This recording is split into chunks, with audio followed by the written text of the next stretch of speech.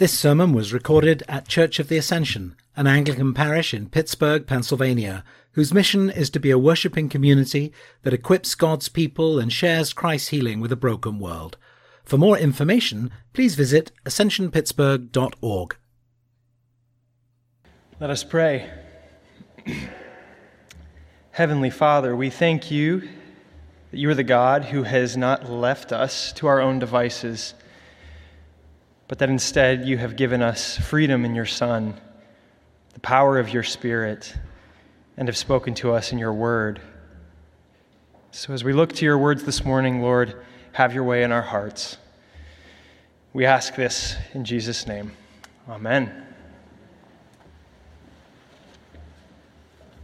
We as a society have a serious problem with rest.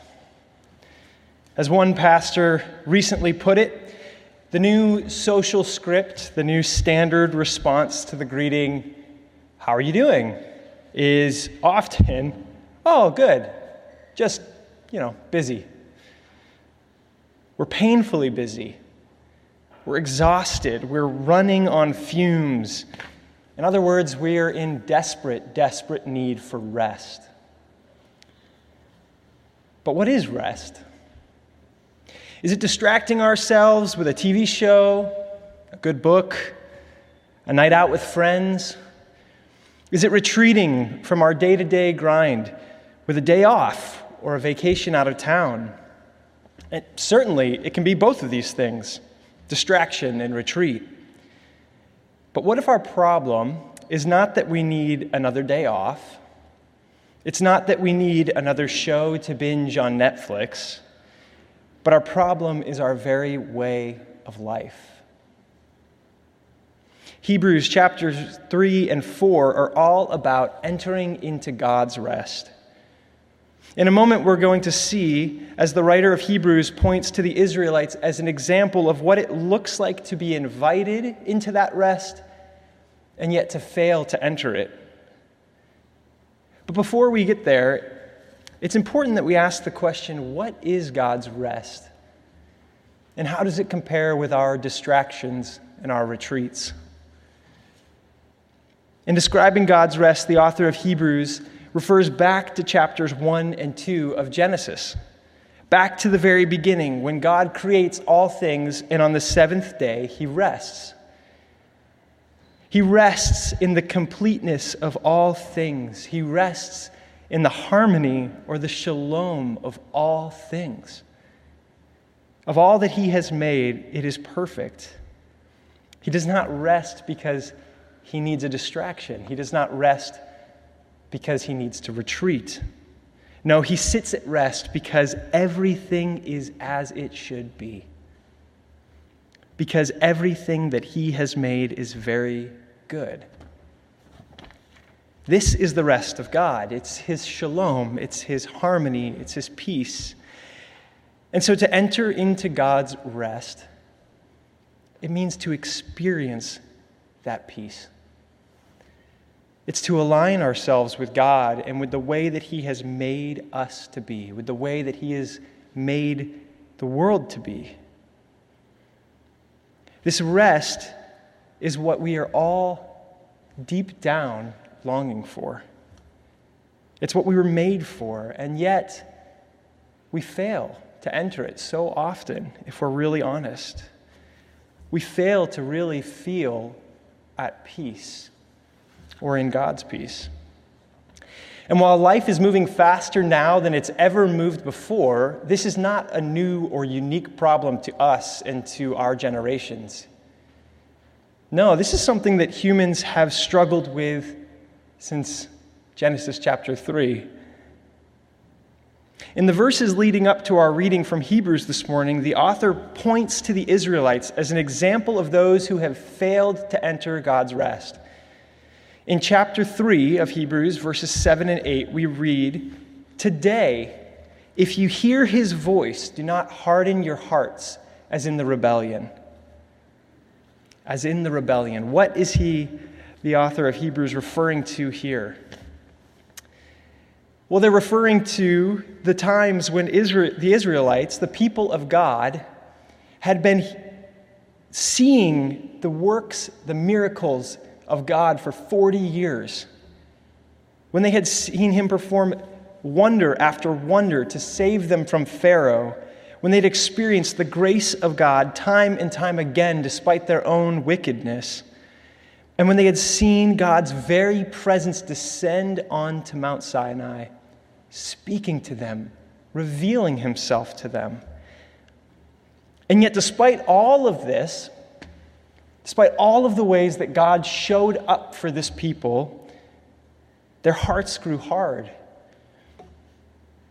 The Israelites rejected God. They rejected his shalom, and instead they chose their own gods. They chose their own way of living. And this rebellion, their disobedience, it made it so that they were unable to enter God's rest. Not just unable to enter the promised land for a time, but something inside, something core to them was not able to enter that peace, that shalom. And in the same way, our disobedience, our rebellion, it makes it so that we're unable to enter God's rest. Or if we were to take this whole idea and flip it and frame that positively, it would mean this: to enter God's rest is synonymous with obedience towards God. To enter that peace, to enter that shalom, is synonymous with obeying him. Now that seems to many of us, I'm sure, as a little bit of a harsh consequence, right? It can feel like this idea of excluding people from peace and rest is a little bit of an extreme response. And yet, as N.T. Wright has pointed out, this is not some random, painful consequence, like when you're driving a little too fast, which I have never done, but when you're driving a little too fast and you get a speeding ticket, right? All of a sudden you owe $250 because you drove too fast. That's random. It's just meant to hurt you so that maybe you'll think twice about speeding the next time. But this exclusion from rest, it's not random. No, it's actually a very organic consequence of our actions.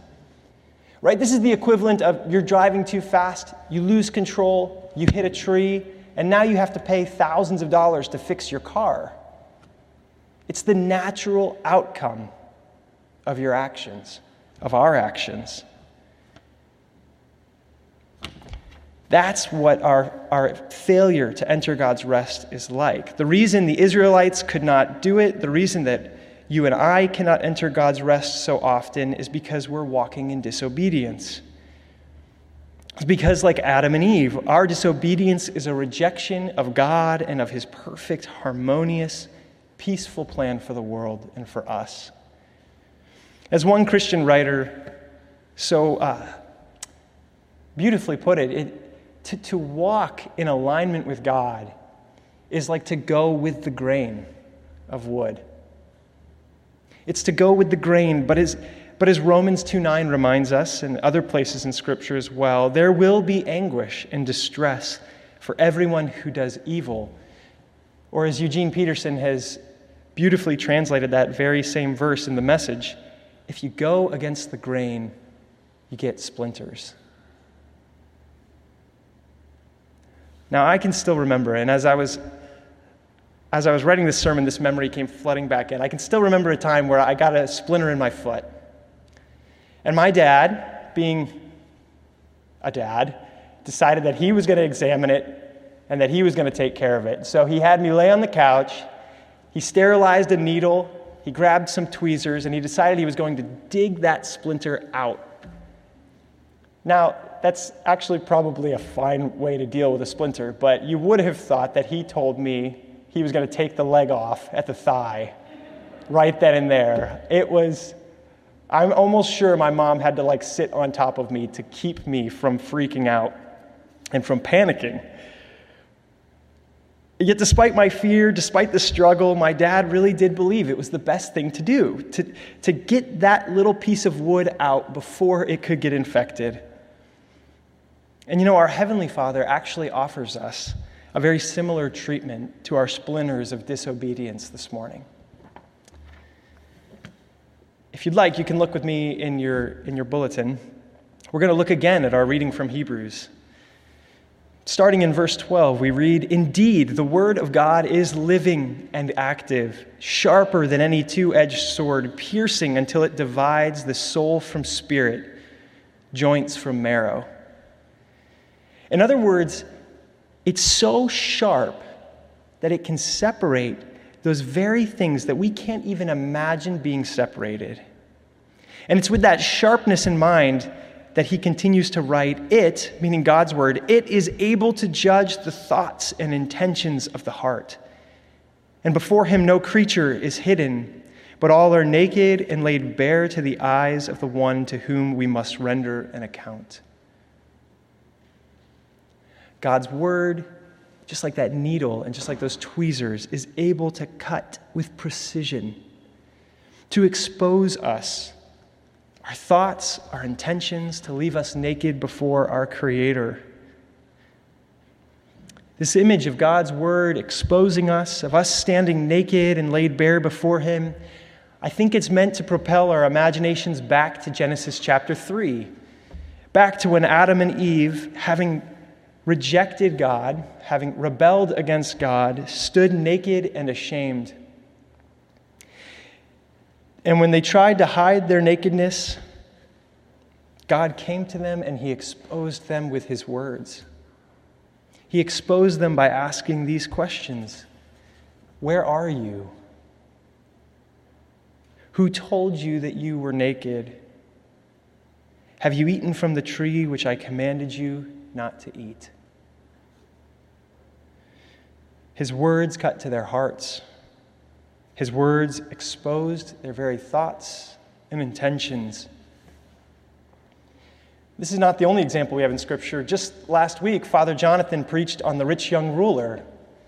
And Jesus himself, the very Word of God, exposed that young man's sin, his brokenness, his rebellion, his splinters, with just the questions, with just his words.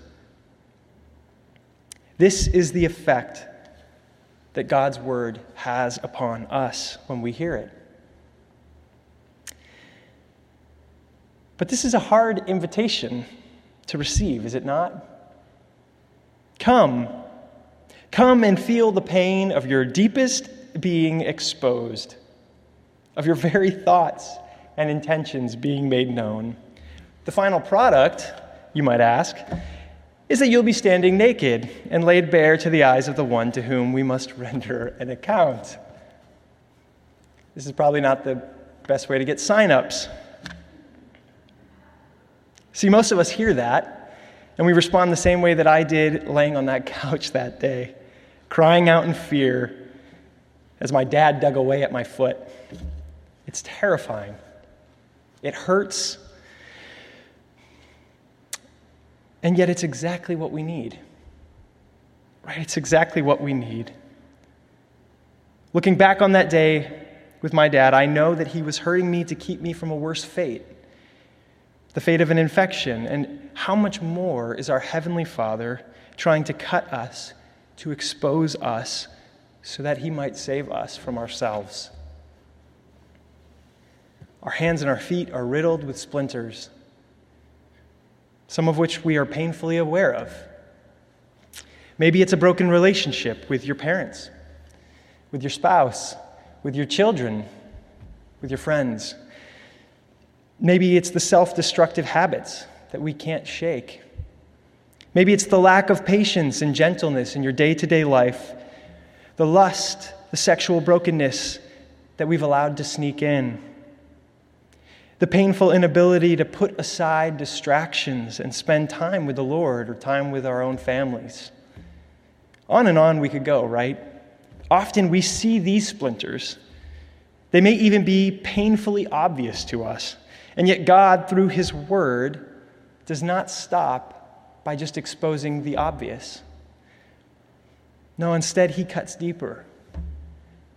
He cuts deeper, exposing the depth of our own rebellion, of our brokenness. He reveals the struggles beneath the struggles. He makes us aware of just how proud we are just how self-centered we are, of our fears and of our insecurity, of our longing to be in control of our lives, and again, on and on we could go.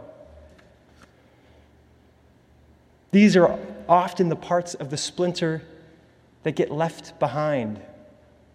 When we think we've gotten it out, but in reality there is still that piece of wood, that little sliver of disobedience within our hearts infecting us. And yet God, in His great mercy and grace, longs to cut us deeply so that He might heal us completely. Look again with me at chapter 4, the end of our passage, verses 14 through 16. Since then, we have a great high priest who has passed through the heavens, Jesus, the Son of God. Let us hold fast to our confession. For we do not have a high priest who is unable to sympathize with our weaknesses, but we have one who in every respect has been tested as we are, yet without sin. Let us therefore approach the throne of grace with boldness, so that we may receive mercy and find grace to help in time of need. It's not in anger. It's not in anger that He cuts. It's not in spite. No, He cuts because He cares.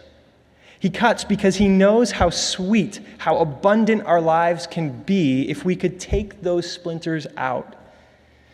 It's in His sympathetic grace, it's with our best in mind that He wounds us.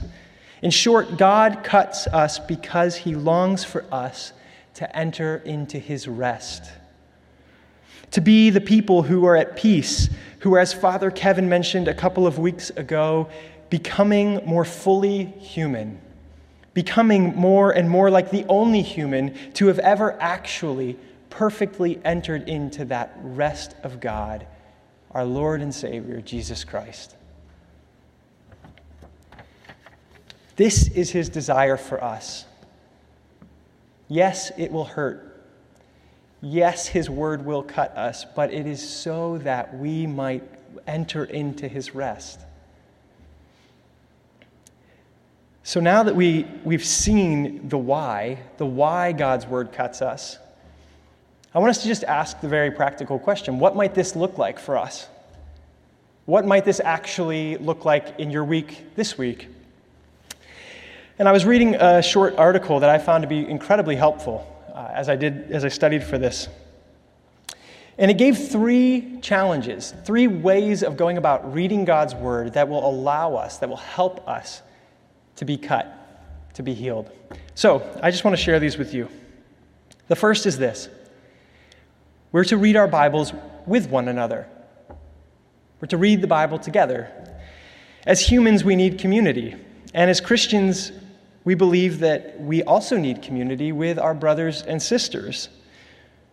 And when we come together to read, to study, to digest God's word, we're given the gift of a perspective that is not our own. And at times, that perspective, the perspective of our sisters and our brothers, will challenge us to think differently about God, about the world around us, even about ourselves. And this act of coming together to hear from God, to be cut and shaped into the image of Christ, it's going to bind us together more and more as a community in a unique way. And so this absolutely includes what we do each and every Sunday as we come and we open God's Word and we study it together as a church. But it also includes what many of us do in community groups, the way we open God's Word as a family, the way that we open God's Word or discuss God's Word over cups of coffee or meals throughout the week. This act of reading God's Scriptures together, of coming to it together, it shapes us. So that's the first thing. We need to continue to find ways to read the Word together. The second is this: we're to meditate on the Bible in private. Now, for most of us, in order to really do this one, we're going to need to cut out of our lives some of the things that we're currently meditating upon. the things that are filling our minds and our time. Maybe it's watching less TV. Maybe it's deleting social media off of your phone for a season. Maybe it's saying, I'm not going to answer work emails after 5. I don't know for you what it needs to be, but what I do know is that many of us, if not all of us, are distracted. We are all distracted, and we have to ask that question, what is filling and shaping my heart and my mind? If we want to allow God's word to truly cut deep, then we need to take the time to reflect, to meditate, to chew, to ask the question, how does what I'm reading in his word today affect me, affect the people in my life, affect the world around me? So that's number 2, we meditate upon it. And then number 3, we respond to his word in prayer. While to meditate is to ponder and to wrestle, to chew on God's word, to respond in prayer is simply to then welcome God into that reflection, into that meditation time. It's to respond to him in a way that feels fitting to you. Maybe it's voicing your questions from the scriptures. Maybe it's the concerns you have. Maybe it's expressing gratefulness, awe, or love. Whatever it is, whatever you're feeling or thinking, take the time to bring it before the Lord. As Anglicans, we get such rich examples of this built right into our worship, right into the different liturgies that we have. Try praying a morning prayer or evening prayer and just see it is just one scripture after another that we get to pray back to God. Now, these 3 ideas, reading the Bible together, meditating upon it, praying it back to God, they're so simple, right? And most of you, I'm sure, have heard this a million times. And yet, as I was preparing for this message, these 3 things struck me uniquely. And that's partly to do with the ways that the Lord has been trying to cut me recently, the ways he's been trying to bring healing into my life. So I just want to give you one example, one real-life example from my own life. As some of you may know, that I had the privilege of serving as a chaplain this past summer at Shadyside Hospital. Now, that was one of the greatest experiences I've ever had, and it was one of the most difficult things I have ever done in my whole life.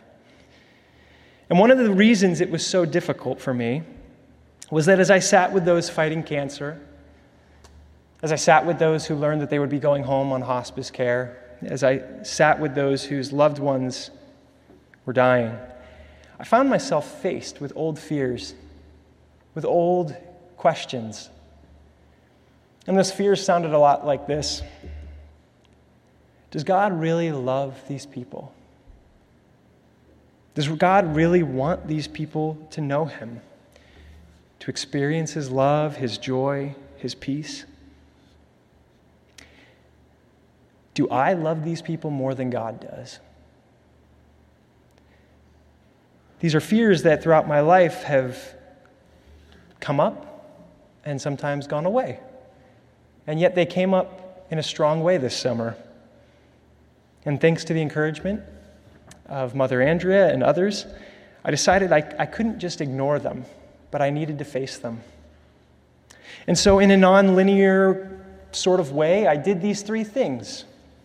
I found myself opening the scriptures and looking for what God says about himself, for who he says that he is. And I found time and time again that he is the God who loves us so much that he gave his only son, that he is the God who longs for all people to know him. And I spent the time to not just read these truths, but to chew on them, to meditate on them. And then I found myself discussing my fear, not just my fears, but these scriptures with my brothers and sisters, with Father Jonathan, with Father Jack Gabig, with other people in my life. I found myself allowing their perspectives to shape my own. And then I found myself praying throughout the day, praying these things back to God. When the fears would come up, I found myself praying things like, Lord God, I know you're the one who loves us. Help me to believe that today. Help me to trust that more today. And throughout this entire process, God was cutting me. He was trying to cut away the doubts, the lack of faith that I had in him sometimes, my desires for control and my fear, all of that. He was trying to take that away, not just to take it away, but to replace it with his joy and with his peace. In other words, he was replacing it with his rest. His cutting of you and of me, it's a gift. It's the gift of a very, very gracious God who loves us. And so today, I encourage you that if you hear his voice, do not harden your heart. Instead, let us enter his rest together. Let us pray. Heavenly Father, we thank you that it is your desire to not leave us with our splinters, suffering in our disobedience, but that you long for us to enter your rest. And so, Lord, soften our hearts to your word, and please, Lord, lead us ever deeper into your peace and your rest. We ask this all in the name of Christ. Amen.